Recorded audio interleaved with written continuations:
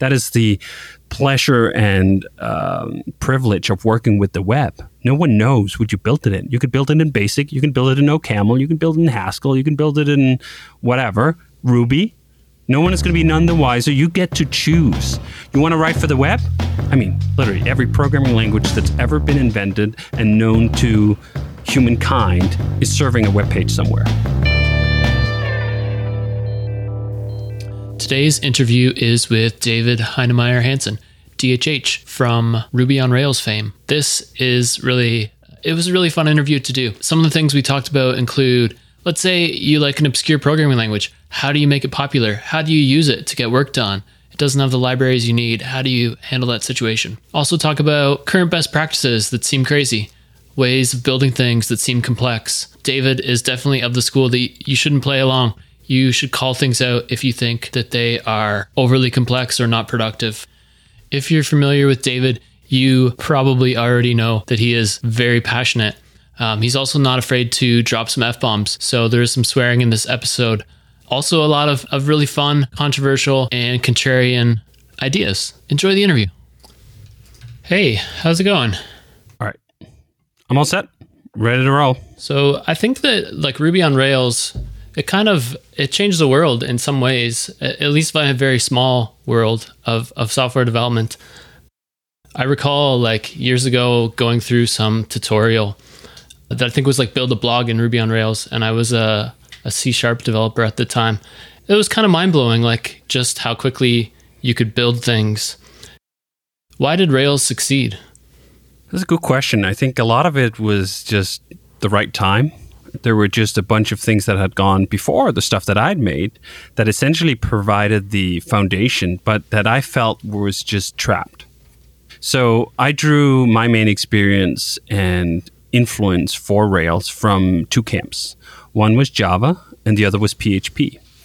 And I thought that Java was simply chock full of clever people who had clever ideas working in an absolutely terrible development environment. So if you could take those clever ideas and, as I like to call it, liberate them from the environment, you'd be left with some really clever ideas. And they would be much more appealing. They would be much broader distributed. They were just very inaccessible for people who weren't already deeply enmeshed in that world. So that was where I drew the other inspiration, which was from PHP, where you literally could do a one-line thing that said, print hello world, and it would show a web page. It would show hello world on a web page. You just drop that file into the correct folder, and you were on the web. I mean, just such an incredible, I think, to this day, still unsurpassed ease of hello world.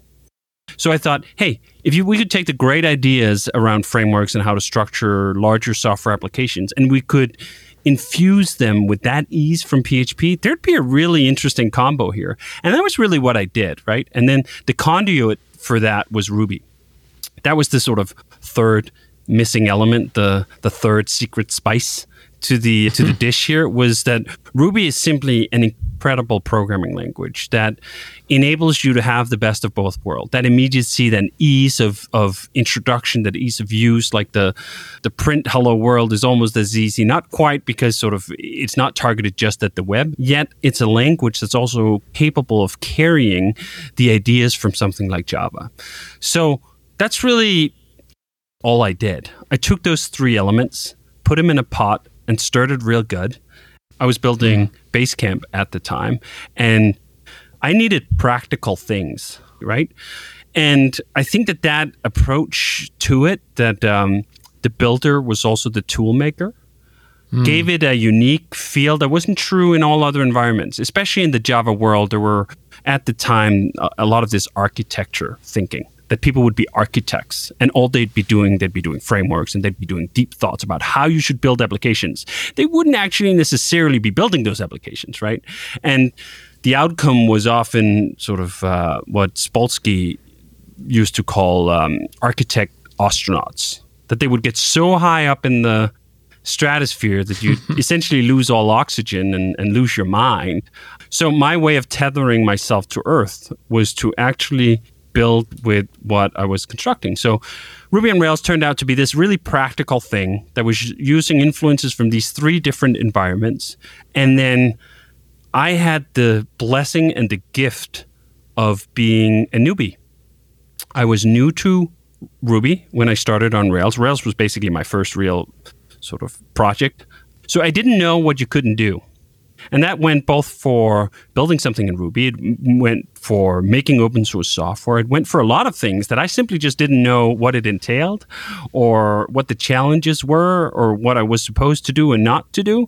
So I just felt like, well, this is a thing you can do. Of course, you can release a framework that does everything and is full stack in like 2,000 lines of codes. And you should show it off to the world. So I was influenced certainly by the open source community at large, but I was also repelled by it in some instances. It was very intellectual when you were pitching your software. Like, well, here are the trade-offs, here are sort of the objective measures for why we've done it that way, where I try to convey an emotion. What does it feel like to program in this environment? What does it look like? What does it taste like? What does it smell like? Invoke all the senses, not just like your prefrontal cortex, right? Like go wider, dig deeper into all the elements of being a human. Because I think that if anything, Ruby's greatest insight was that programmers aren't just programmers, they're also human. And I tried to follow in Ruby's footsteps of appealing to the whole person, to sort of a deeper humanity in programmers. And for reasons greater just than let's make software, right? Like, let's make software that we really enjoy making, where the art of creating the software is a pleasurable experience in and of itself that can supersede and be more important than all these other attributes we keep talking about, whether that's execution speed or memory usage or all these sort of objective terms that feel like very concrete and very real. Ruby was incredibly daring, I think, by going out and saying, no, the most important thing, the most important design criteria for our programming language is going to be programmer happiness. I mean, what a hippie concept. I showed up here and it felt like Ruby heard me. Ruby saw me. Ruby was sort of speaking to a deeper aspect of my being, almost sort of communicating with my soul. Now it's really getting hippie. And then Ruby sort of took my hand and showed me just how deep the rabbit hole could go. And by the end of it, I came out on the other side loving programming, loving the creation, loving the dance with the syntax and the subtleties of the language, and going like, this is what I want to do with the rest of my life. Out of your 3 components, Ruby definitely seems like the most unusual. I had never heard of it before Rails. I don't know if I would have heard of it if not for Rails. Like, how did you come across it? Yeah, so when I first got introduced to Ruby, it was absolutely this esoteric, very lightly used programming language, at least in the West. I think it was 2003, I picked up a couple of these programming magazines. I think it was one from IEEE and maybe one from ACM or something else like that. And in one of them had an article by Martin Fowler where he was explaining some pattern. And he picked Ruby to explain this programming pattern. And he said something in the intro akin to, hey, I don't usually get to program in Ruby sort of professionally, but I'm just explaining a concept here. Ruby is very close to pseudocode. So even if you don't know Ruby, you'll be able to follow along. And then he showed his idea. And I thought like, wow, what a beautiful language. What an interesting, this looks very different from what I've done before. And then I think it was Dave Thomas who had another article in the other magazine where he was also talking about some programming concept or another, but he also picked to use Ruby. And I just got inspired by the fact that here are 2 of the great heroes of the programming world. When they are free to pick, they pick Ruby. So I thought to myself, when I had an opportunity to pick whatever programming language I wanted to use in, I should probably listen to these guys. They sound pretty smart. So I think that initial interest or that initial exposure just sparked something in me. And I quickly tried to learn everything I could about Ruby. And shortly thereafter, I think maybe 2004, I went to it was called the Third International Ruby Conference, I think, which was essentially an American Ruby conference. And I think there were about like 42 people there. And I was giving a talk on Rails. At that point, I had worked on it for a bit, and I was giving a preview of it. And at one point, I asked, so how many people in this room get to work with Ruby professionally? And I raised my hand because I was actually getting paid to work on Ruby. And I think there was one other person who raised their hands. So this was like 2004. The main Ruby conference in the West has like 42 people there, and like 2 people get to raise their hands how many work with it commercially. And I think just a few years later, we'd be like 2,500 people at the Rails conference in whatever city that was. So it was kind of a wild ride, and it was fun. And like I look back at it now, I've worked with Ruby for what is it, like 17 years now, and I'm as excited as I was when I discovered Ruby 17 years ago. It is just truly a uniquely beautiful, engaging, rewarding programming language, and I feel just utterly blessed to be able to still work with it. It's just a treat. So you went to this conference, and these people were interested in the language, but weren't using it professionally, but were excited about it. Do you think that there's a broader lesson there? Like if I pick a language today that people are very excited about, but aren't using in their work, that's like a sign that there's something there? Yeah, I think it's always a great signal when you have people who are so enthralled by a technique or a tool or a language or whatever that they're willing to sort of just do it for the fun of it. That was really what the other 40 people in that room did. They did it for the fun of it, for the intellectual stimulation, for the excitement of getting to work and program with Ruby. Like that's a very strong signal that there's something there. Now, that doesn't mean that that's going to be the next big thing. There are countless tons of both frameworks and programming language and whatever that over time have had a very passionate, small core group of people. Like you can speak to Haskell programmers or OCaml programmers or whatever who are like, this is the best, greatest thing ever. And it is for them. Doesn't mean that it's going to be a mass movement in the way the Ruby on Rails is, because truly very few things become a mass movement, right? It doesn't necessarily matter. I mean, I'd be doing Ruby on Rails still if we were, I mean, maybe not 42, but 200 people. Well, maybe not 200, but 2,000 or 10,000 people, right? It doesn't have to be a 1 million person movement for it to be a place where you can live and breathe and work. I mean, I created Basecamp when Ruby had nothing, right? In terms of the tooling that I wanted and I needed to create web applications. I just created all that stuff for myself by hand. I mean, it's totally doable, right? That is the pleasure and privilege of working with the web. No one knows what you built it in. You could build it in BASIC, you can build it in OCaml, you can build it in Haskell, you can build it in whatever, Ruby. No one is going to be none the wiser. You get to choose, which is really a unique advantage of the web as a distribution platform that is very seldomly cherished enough, in my opinion. You look at all these other platforms. You look at, you want to write a Android application? It's going to be Java. Well, maybe you can write it in Kotlin, but like it's going to compile down to Java bytecode, right? You want to write a thing for iOS? Well, you're going to write in Swift, right? Like it's just such a mono-language approach to it. There are a few people who do something on the edges, but not sort of in the broad sense, right? You want to write for the web? I mean, literally every programming language that's ever been invented and known to humankind is serving a web page somewhere.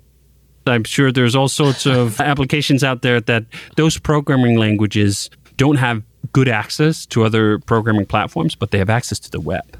Yeah, that's an interesting kind of meta point. Like if I find the language that's my Ruby, I might not be able to build Rails and have it be such a big success, but I can still make a framework. I can still build my stuff in it. I can still live in that world.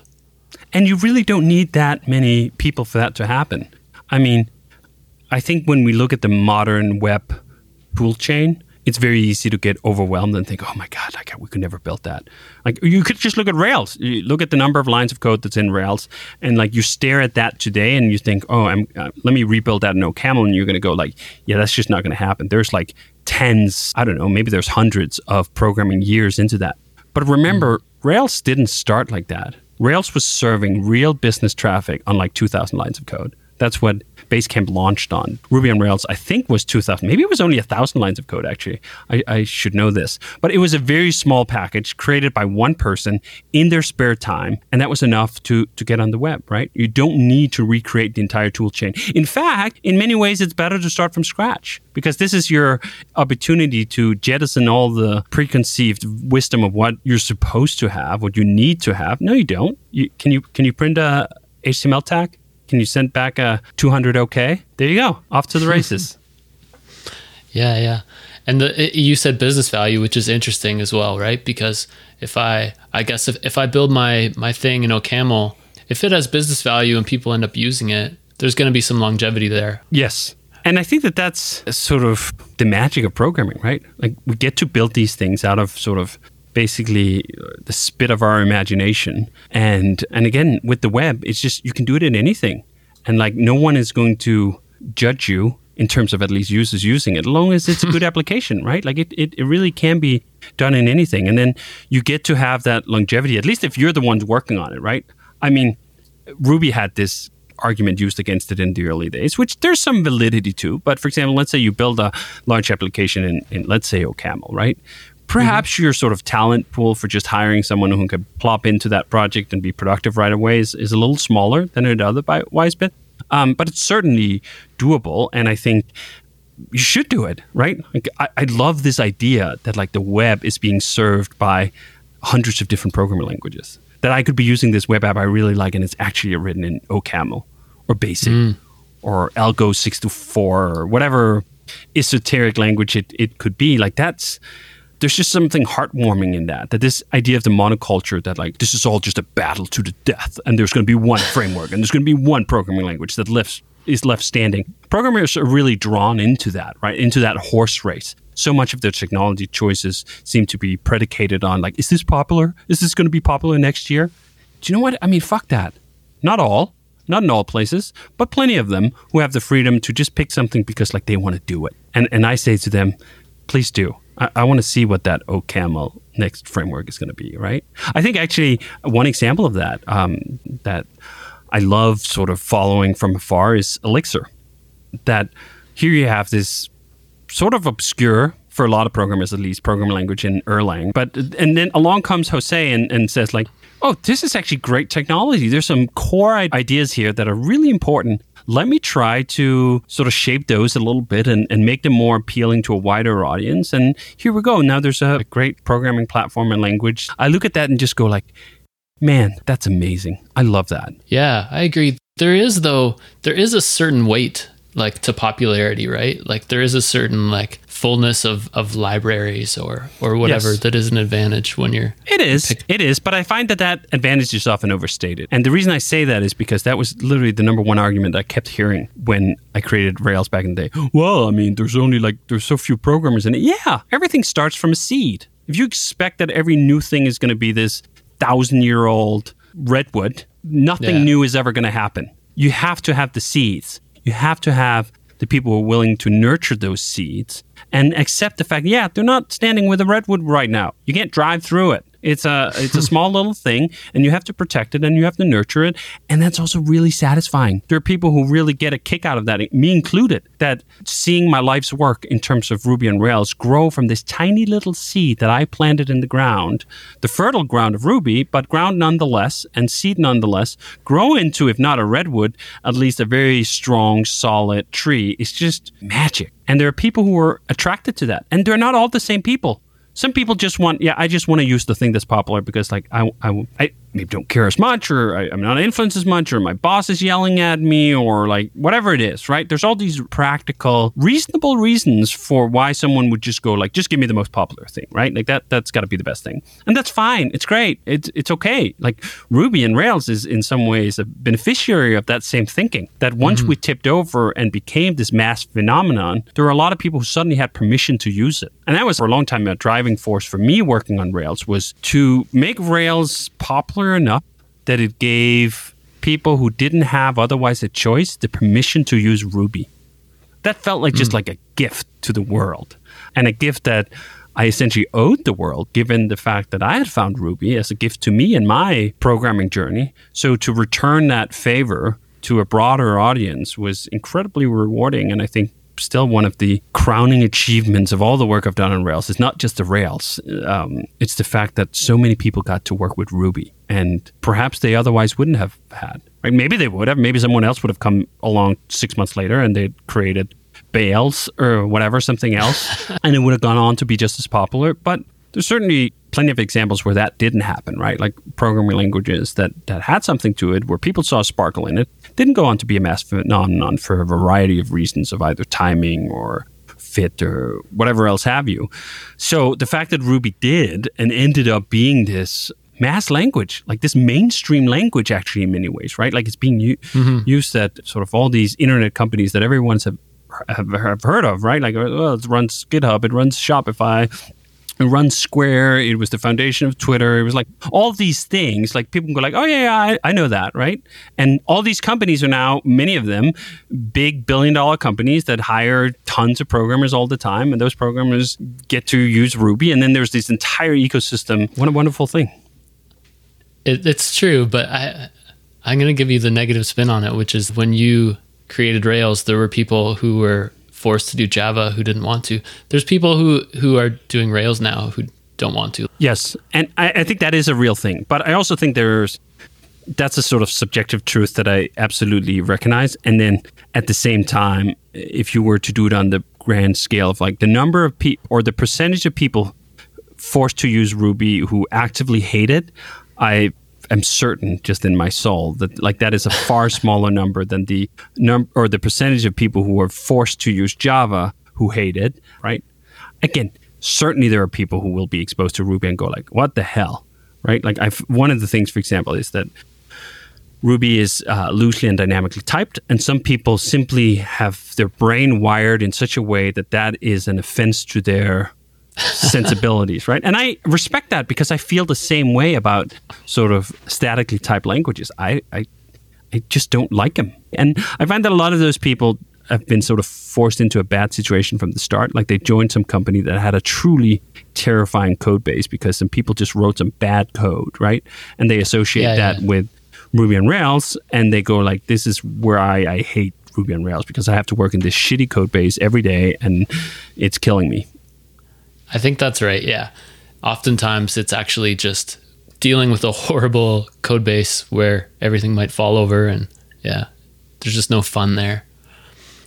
I definitely find types really useful, but I do like Ruby as well. You know, when I first encountered it, it has some things that the aesthetics of it are unusual, right? Or maybe less unusual now, but certainly at the time, it seemed like a lot of things seemed like sort of the inverse as I would expect. Did it look strange to you, or was that just for whatever reason, Ruby was the programming language I'd been searching for my whole life. And when I saw it and I saw just the layout of the statements and how it all fit together, it was just one of those eureka moments where how my brain thought about programming was expressed in this programming language. And I know that that's sort of, people have that about all sorts of programming language. They go like, yes. Again, we use this example over and over again. And the funny reason, or the funny thing here is like, I actually don't even know what OCaml looks like. Like I don't even have a mental picture of it, right? But I'm sure there's some people who come to OCaml and just think like, yes, this is me, right? Like this fits my brain. And then there are other people who sort of acquire a taste for something that they didn't like Ruby in the beginning, and then they work with it for a while, and then they do, or they didn't like Java in the beginning, and then they work with it for a while, and then they do. For me, it was just this romantic moment of love at almost first sight, and then just this affection right from the get-go, just like, this is how I think. Like it is like if you were to do sort of the source map of my brain, it would map to Ruby. Nice. That's interesting. Yeah. It's funny. You just made me look up some OCaml examples. I think that you might like it because it is strongly typed, but it's like inferred types. So there's not actually any types, and it kind of please stand by. I see your screen. There's lots of lets.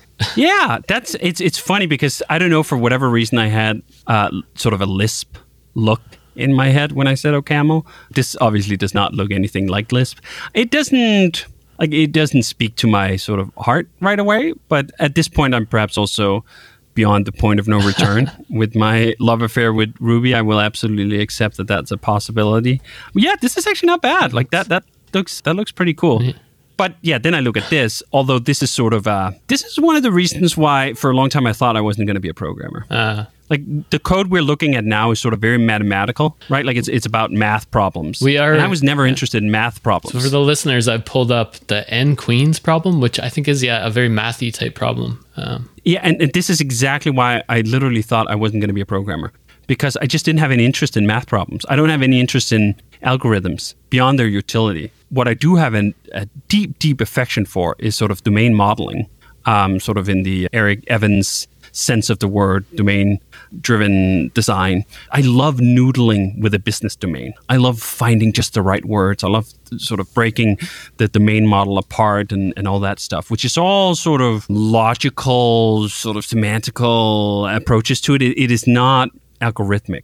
It is not scientific. It is not math. Yeah. And I think that this was one for the longest time why I thought like programming is not for me. Because I knew quite a few programmers, and they all did the math type programming. Like they were demo coders or game programmers or whatever, and everything was vector this and vector that. And I would look at the code and I'd just go like, yep, no interest. Absolutely zero interest in that.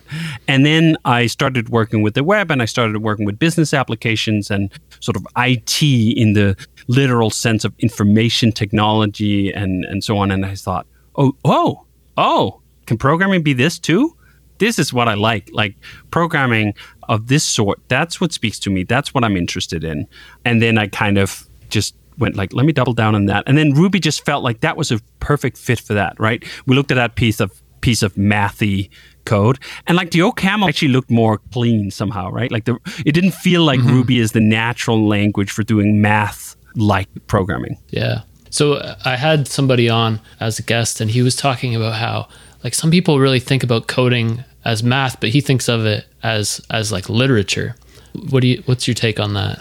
Yeah, I'm in that camp. I had a keynote at RailsConf, I think about 5 years ago, where I framed all of the sort of approach, how we think about programming. Rather than thinking about like construction projects or thinking about math problems, I think about it as writing problems. Like it's about being a good writer. How can you be clear? How can you be succinct? How can you structure your paragraphs into cohesive arguments that make sense to a human reader? That's the part I enjoy. The writing part and the rewriting part, like sort of the draft and the edits and boiling things down into sort of logically clearer components, fitting those things together. It's just like there's some division of labor here, is that I have no interest in the zeros of the one or the assembler language above it or the C code above that, right? I joined the stage by the time we get to the high-level programming language of Ruby. And then someone else with interests different than mine can do sort of the work beneath it. I think at the same time I became familiar with Rails, there was a lot of excitement about it, but also, I mean, people who really didn't like it. And I mean, maybe that's kind of where the division was. There was people who, you know, maybe, I don't know what they were doing, building databases or distributed systems, or they thought they were. And they were like, this isn't real coding, or I'm not sure. This is my impression. Did that kind of pushback happen? Am I imagining it? Oh, hugely. No, absolutely. It's happening today. I've still literally listened to people say, well, what do they call it? Ruby is a scripting language, and they say it in this sort of derisive tone, right? Like it's not a real programming language. And like people like, well, you can make prototypes. This is what I hear all the time. You can make your prototype in Ruby on Rails, but once you make a real application, you're going to have to rewrite in something else. And you just go like, dude, where have you been for 20 years? Like, look at the internet, you stooge. Like a lot of it is running off Ruby on Rails. What you think? You think Shopify is not a real application? You think GitHub is not a real application?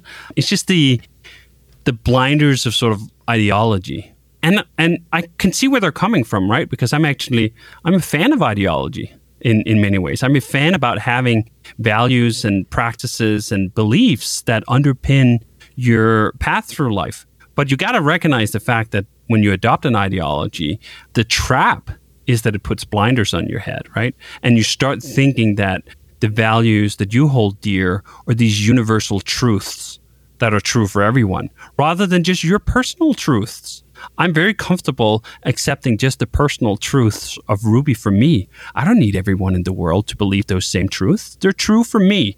Ruby is the perfect programming language for the kind of work that I do using the brain that I have, right? Like that's about as personal of a statement as they come. But there are a lot of people who sort of adopt an ideology and then they can't square other people having a different one, right? And then the cognitive dissonance of sort of other people being successful with a different ideology or a different toolkit, like just blows their minds. Like they literally can't hold that truth in their head without going crazy. So they just sort of dismiss it.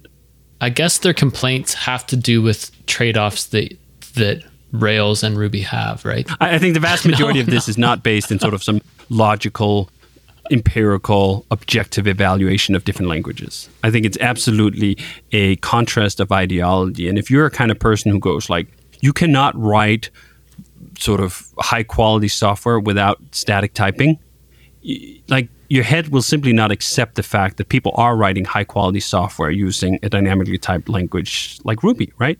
And then you need to contort your arguments to support that conclusion, right? Like then you come up with all this other stuff. There's a bunch of good books about how sort of the logical mind is actually not the one in charge, right? Like it's our sort of primal mind, the one that operates on emotions and so forth, that's in charge. And that mind will come to a conclusion, and then it will enlist your logical mind to come up with the justifications that support that conclusion. And I'm as susceptible to that as anyone, but I try to sort of limit those justifications just to underpin my own personal truths. And I mean, it doesn't always succeed, but yeah.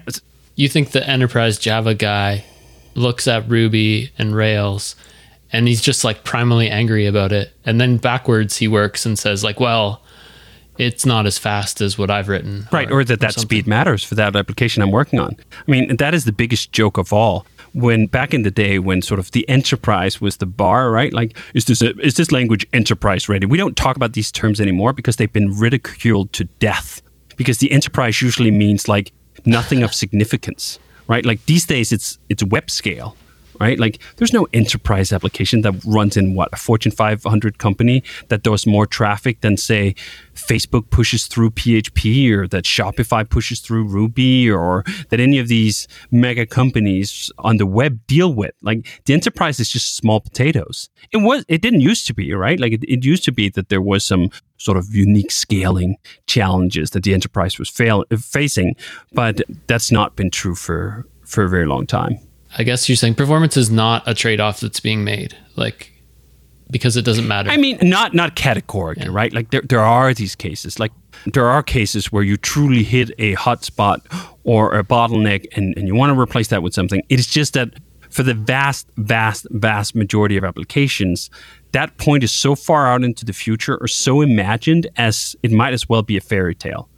It isn't a fairy tale, right? Like there literally are people who deal with web scale, and when you're dealing with, I don't know, 1 million requests per second, like, yeah, you need to do different things. You can't use off the stock software, but that was always true. Mm-hmm. Even in the Java days, right? Like you can't use standardized tools to deal with extraordinary circumstances. You need extraordinary tools. Like this is why if you look at everyone from Facebook to Google to whatever, they've built their entire tool chain internally, right? Like Google built a goddamn programming language, right? Like Facebook built a new interpreter for PHP, and like all of these web scale companies eventually end up in a place where they build their own tooling because they need to. They're literally at the vanguard of sort of pushing things to the maximum. I mean, they're building their own damn hardware, for Christ's sake, right? Like Facebook even is doing hardware design because like that just makes sense once you have, I don't know, 200 data centers that have millions of computers and shit in them, right?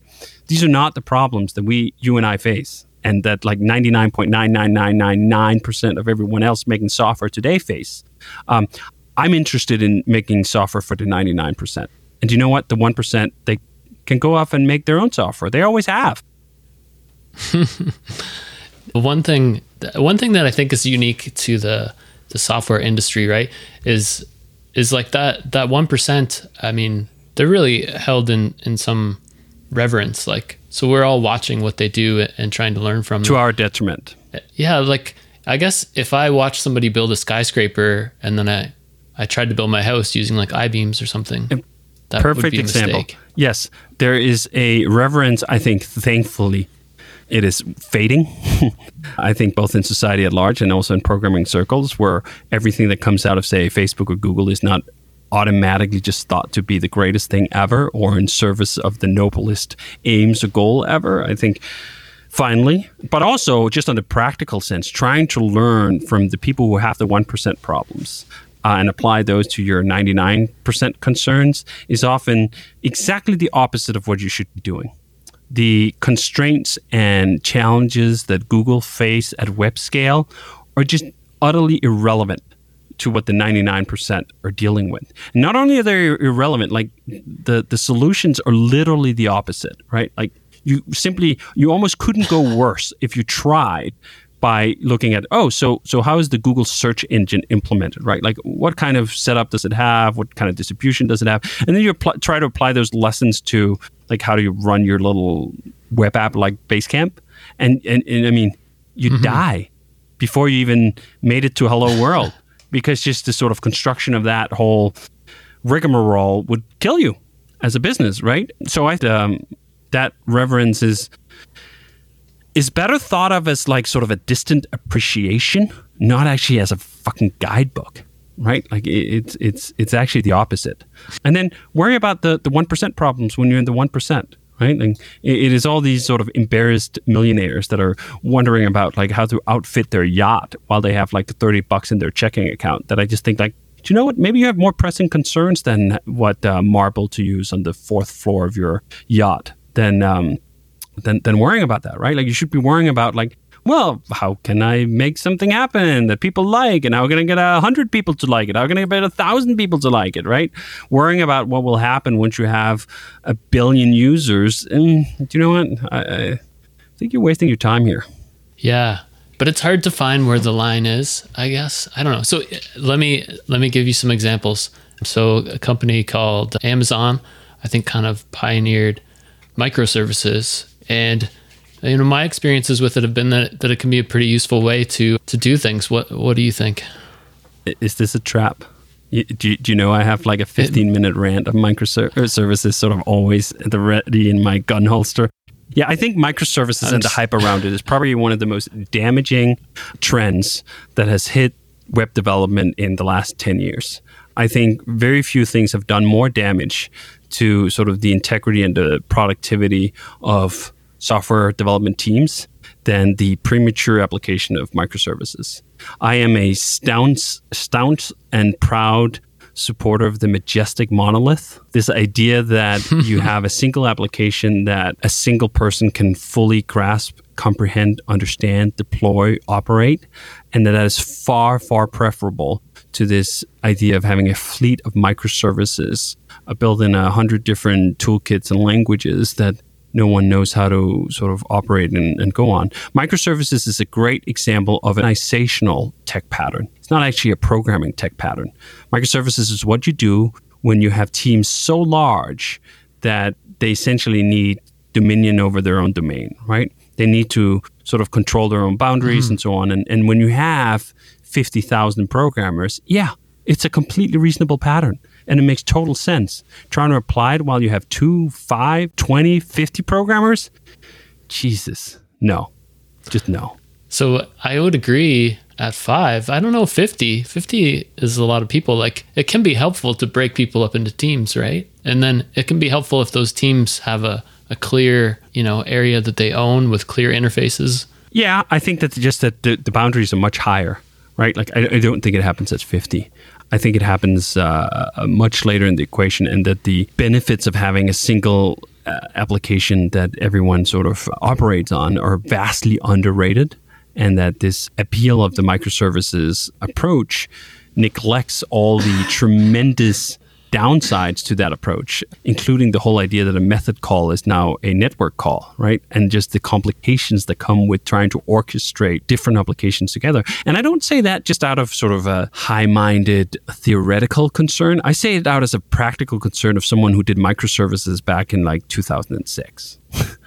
Basecamp actually had a number of microservices before microservices, we called it service-oriented architectures. And it's sort of the same thing, depending on how coarsely you grain things, right? But we broke Basecamp up into a number of sort of sub-services, right? And I learned on my own body just how different a method call is from a network service call. And it's funny because in some ways we're traveling back in time here. When I got started with Ruby and with Rails, the big thing in Java was EJBs.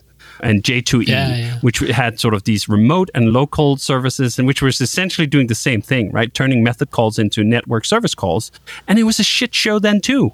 And I think it is exactly as we talked about. People looking at the big shops, oh, Netflix has 126 services to run their thing. Of course we should have 23, right? And you just go like, no, you shouldn't. You should have one. Yeah, that's funny. What about another example I can think of, I guess, is like single page applications or React. Like I think Rails is in the world primarily of like emitting HTML, but a lot of things are moving towards maybe a more freestanding front end. First, I think tons of Rails applications are feeding JSON into React applications, and all peace be with that. That's not how I want to build applications. That is another instance of distributed applications where you end up having one application on the front end that talks over an API to an application on the back end, and you end up with a lot of reimplementation back and forth and a lot of contortions to make that happen. And I'm not a fan at all. And at Basecamp, we try to not do that. And all of our approaches to dealing with the front end is, in essence, ways to get out of that while delivering the same high quality user experience.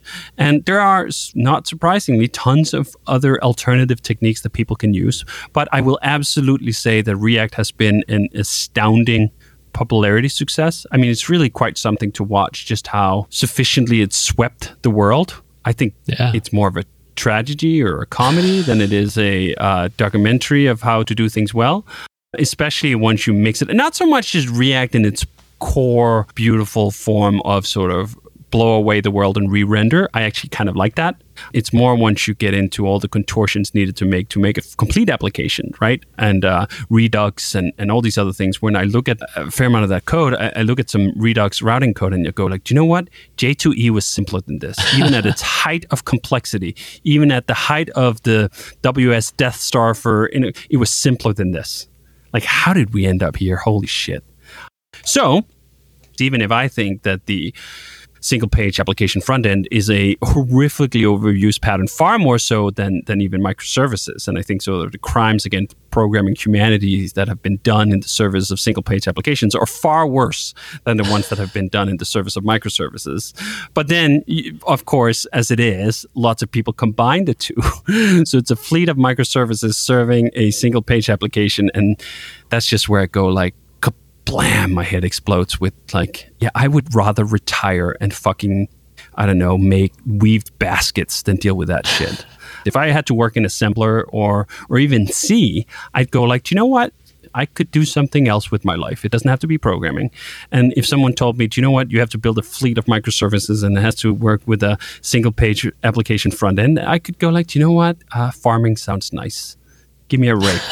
But so we're different, right? Like, it doesn't mean that that's just my personal truth, as we were talking about, right? Like, it doesn't mean that that's right for everyone. And clearly there are people who like this thing, and to each their own in some regard. Like, I will continue to advocate for the fact that I think that this is bad, but that's just my advocacy, right? And you have to discount that with my biases and so on and so forth. But you can use that as a counter melody to play in your head for reconsideration when you think, oh, let me just go with what's popular in the industry norm. Like, let me start up with my microservices. Let me go for my React, Redux monstrosity, and like, that's best practices, right? You'll have me sitting as a little canary singing, no, it's not, right? Or like, that's a dead end. Like a canary in the coal mine laying with my tongue out, just going like, don't go so deep. You're going to die. Like, you think we make things too complicated, like just in general. Is that true? I would even go stronger than think in that statement. I would say people make things too complicated, period. And it's tragic, period. And I wish they wouldn't, period. And I'm trying to focus most of my advocacy on helping them unlearn the things that they have learned that have led them down this tragic path. So yes, I think that programmers in particular are susceptible to the siren song of complexity. And they get this kick out of being able to master that complexity.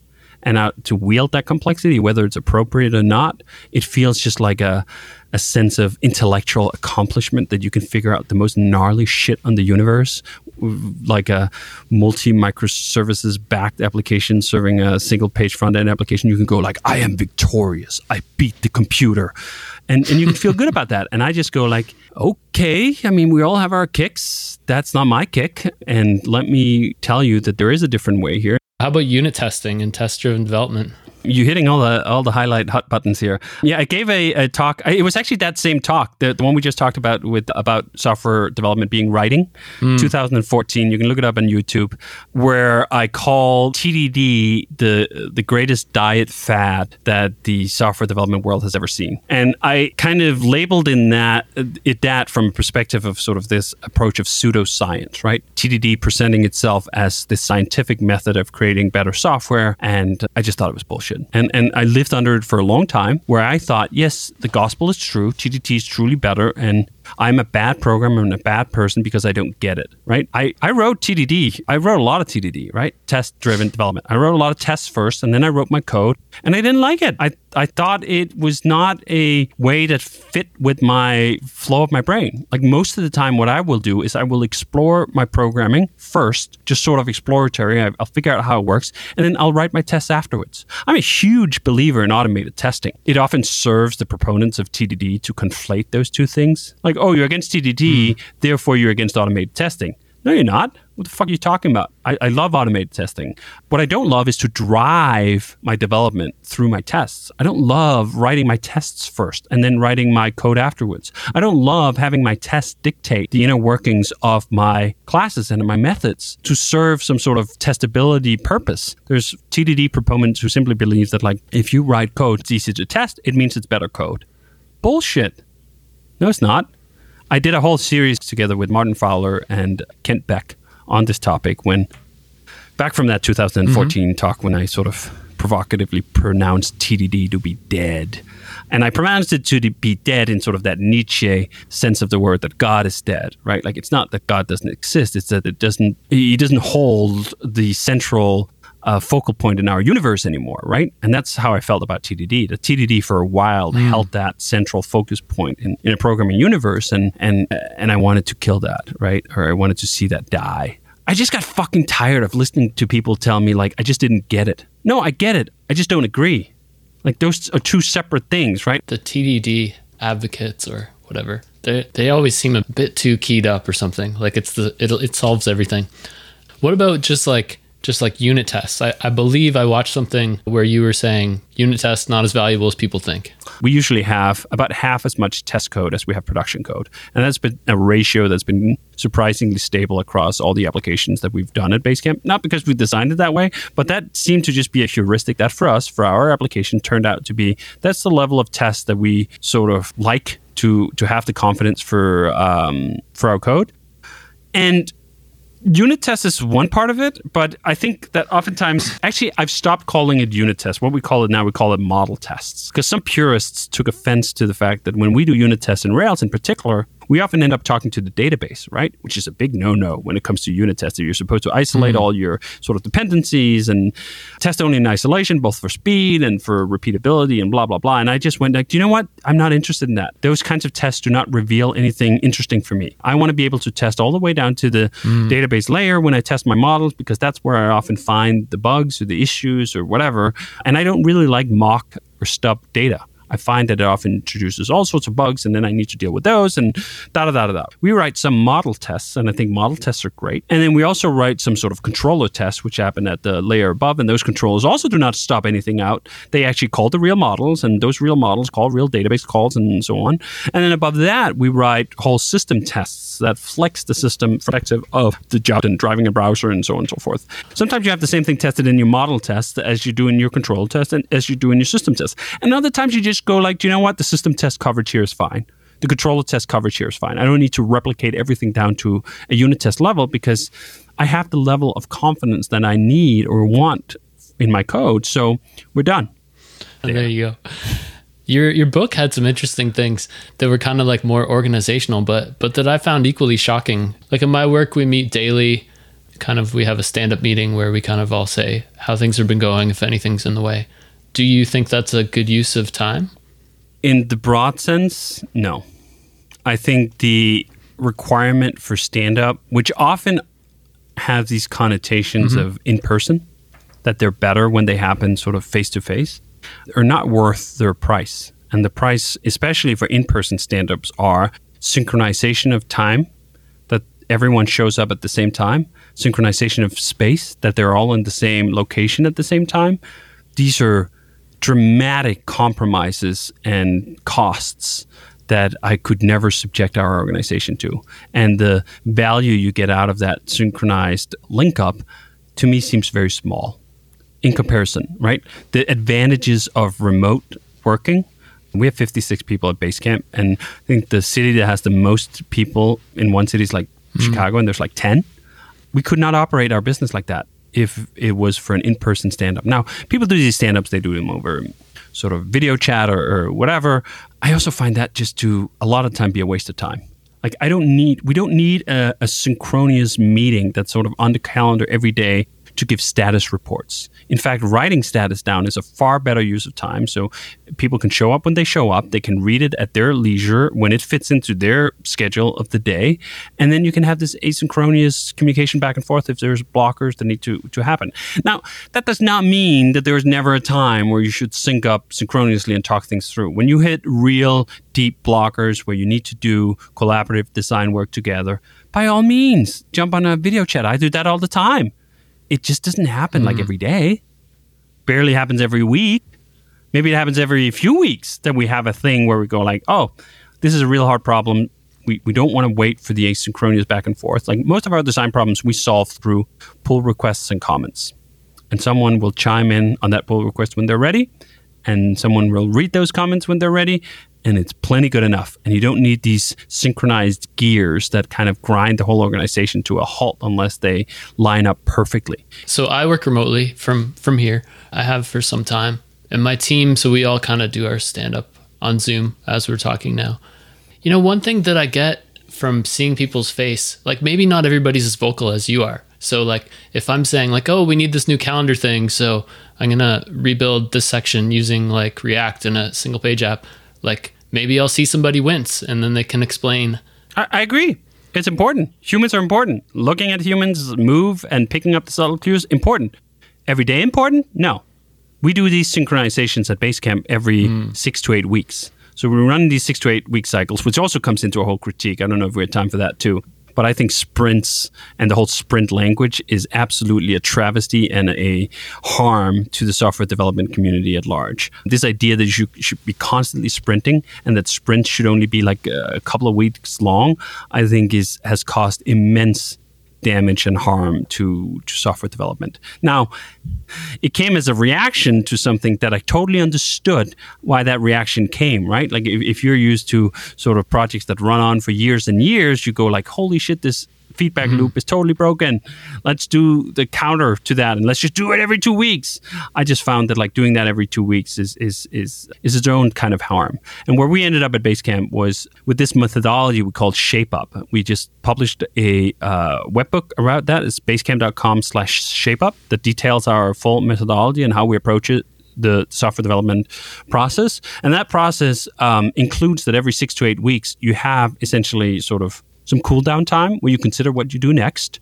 And it is in that time when we sync up and we have a chat face to face, well, Zoom to Zoom or video chat to video chat, where you go over what you should build next. If you are in the middle of developing things and you just come up with, hey, we should build a calendar in React, your software decision-making process is broken, right? Like if you can just on any given Wednesday come up with a whole new branch of feature, something's wrong. Yeah, I guess my example's bad, but sometimes people thrash, right? Like they just start working on something and they get stuck and I don't know. Yeah. Totally. And you should follow up on that. And you can, right? Like if you have someone observing the work and following along and doing pull requests, you can see when people get stuck. And then you can do an intervention when that happens. But over sort of prescribing that intervention to be something that has to be applied every single day for every single one, is to me a complete misapplication and misintervention and actually disruption, and one that comes at great cost How about just like I use Slack and, often pinging people on my team to ask them questions. My condolences. Not useful? Harmful. I think actually the introduction of chat as a main source of company communication has probably been the most hurtful introduction in the history of sort of interactive communication tools. And I say that as someone who built essentially a chat tool just like Slack in 2006 called Campfire. And for many years, essentially ran a company on that philosophy. It's a terrible way of working.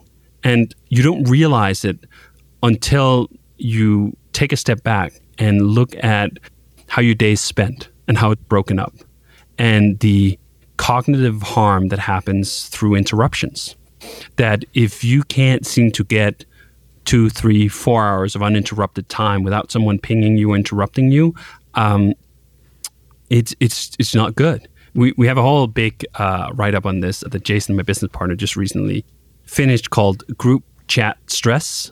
Again, not that chat is always bad, but the chat as a main mode of communication is a horrible interruption and intrusion on people's productivity, cohesion, and sanity. So you have this partial attention syndrome going on all the time because of chat versus sort of the reaction that chat came to, which was email, right?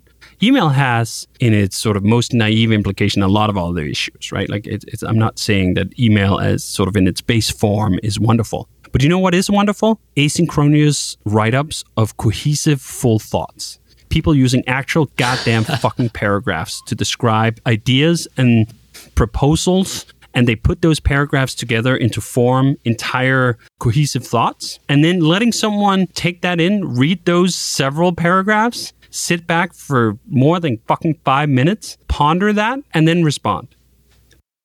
That is all lost once you move your collaboration to chat. Every person now thinks on a line-by-line staccato basis. And you know what? The quality of that thinking is low. It is poor. And it has all sorts of cognitive consequences to interrupt people constantly during the day to get them to reply to this or reply to that. And I think chat has really done tremendous harm in that regards. And in some ways, we're still healing our organization from the harm that chat has influenced, because once you pick up the habit of chat, once you pick up the habit of pinging someone, it is so fucking addictive. Like, you have the slightest issue, you're stuck for 30 seconds. Oh, let me ping Sam because Sam knows the answer, right? With no consideration about whether Sam is in the zone trying to solve a real hard problem, right? You just ping Sam. Hey, Sam, what's up with this? Can you solve it for me? Like, you have no consideration about whether what the cost of that interruption is. And often the cost of that interruption is incredibly dear, right? Because Sam wasn't just pinged by you. He was also pinged by, Susan and Jack and a bunch of other people, right? That you didn't even know. And before you know it, Sam has spent his entire day just answering other people's questions, trying to get into his groove, into his loop. And he has nothing to show for it. Absolute travesty, absolutely a contributor to burnout and all these other things. Chat is not the sort of devil in all regards, and I think especially the social components of chat can be quite helpful and useful to create cohesion in a remote team, and they're good, and you should do some of them. You just shouldn't drip it throughout the whole day and require everyone to pay attention through the whole day and require them to be immediately responsive to someone pinging you on chat. We have a concept, for example, called office hours. Let's say you have someone like Sam, who's the expert in some domain, and a lot of people have questions they want to pose of Sam. Sam decides that Thursdays from 10 to noon, you can reserve time with Sam to ask him questions about his expertise. And you don't pepper those questions over the whole week. You simply hold them until it's fucking Thursday, right? And do you know what? Most of the time, you'll solve your own problem sooner, and you'll learn more, and you'll be better. You have taught yourself how to fish before it's Thursday and it's not relevant, or it gets to be Thursday and you get some real dedicated time where you're not in imposition, where everyone has agreed upon that this is now a good time to do it, and Sam has set time aside to be available for you, and that works well. It makes sense, but at the same time, because of the way that I feel like I'm working currently, it sounds insane. Like, that I would wait till Thursday to talk to Sam. Yeah, totally. Because we've all gotten addicted to right here, right now, ASAP. Yeah. And that is a terrible addiction that is very hard to break. Once you've become addicted to ASAP, almost anything else seems insane. I can totally see that, right? But actually the insanity is the water that we're in. I love this commencement speak by David Foster Wallace that goes, "This is water." You can look it up on YouTube, which basically goes to say that like you become blind to your insane environment very quickly. To me, it's an absolute insanity that anyone can interrupt anyone else in an entire company at their leisure with no warning, no consent, and just like, hey, because I want to. Yeah. Fuck that. It is such a selfish view of the world, right? And I think it's counterproductive. And when it happens back to you in return, you don't like it, right? Like people get it. People like helping other people. So this is why they always say yes, right? This is why you never get like, hey, can you help me with this? And people say, no. Come back on Thursday, right? Like you need to set up procedures and protocols for this to be effective. And if you don't, you just get this selfish imposition of people stealing other people's attention in sort of these slight inconveniences just because it's good for me. It's good. This is what I want right now. I want someone to help me this second. It can't wait 10 minutes. It can't wait an hour. I can't write it up as a post for Sam to ponder later. I just need this right now. No. That's insanity. But your reaction is a perfect reflection of how most people respond to a lot of the ideas we have about how to work, right? You go like, well, this is not how I work. Like that seems crazy, like, right? Yeah. Which is, that's literally the title of our latest book. It doesn't have to be crazy at work. Yeah, so we're running out of time, but yeah, I really like the book. It's very, I think it's short and pithy. And I guess the big takeaway I got was something like that. Like, hey, we're all really busy, but we're not getting anything done. Maybe we should stop that. Yes. Isn't that insane, right? Yeah. The fact that people can't get work done at work. Yeah. That so many people think like I have to show up early in the morning, stay late at night, or work weekends because that's the only time I can get my actual work done. If I'm just there in the office from 9 to 5, what will happen to my time is I have to spend half of it paying attention to some rolling conveyor belt of chat. Then I have to spend the other half with people pinging me, and then another half, and now we're up to 3 halves, that's intentional, being pulled into all sorts of meetings for status reports. Holy shit, just shoot me now. So I recommend everybody check out the book. Thank you so much for your time. This has been a lot of fun. Absolutely. Thank you for having me on and pushing all my red buttons. That's what I'm here for. Awesome. Thanks, man. All right. That was the interview. I hope you liked it. What did you think? Let me know. I thought that he was super interesting, and I kind of wish I had pushed back on him a little bit more about types, because like I really like types and I find them super valuable, and I really just think that I could convince him that they can be like very unintrusive and helpful. But I do still find microservices a valuable way to cut things up sometimes. So yeah, I don't know. Anyways, that was the show. Let me know what you think on these topics. Maybe you disagree with them, maybe you agree. I know a couple people who think more like him, and that we've kind of gone into some architecture astronaut mode in the industry recently with all of this, Kubernetes and microservices and front-end frameworks. But I'm not sure. What do you think?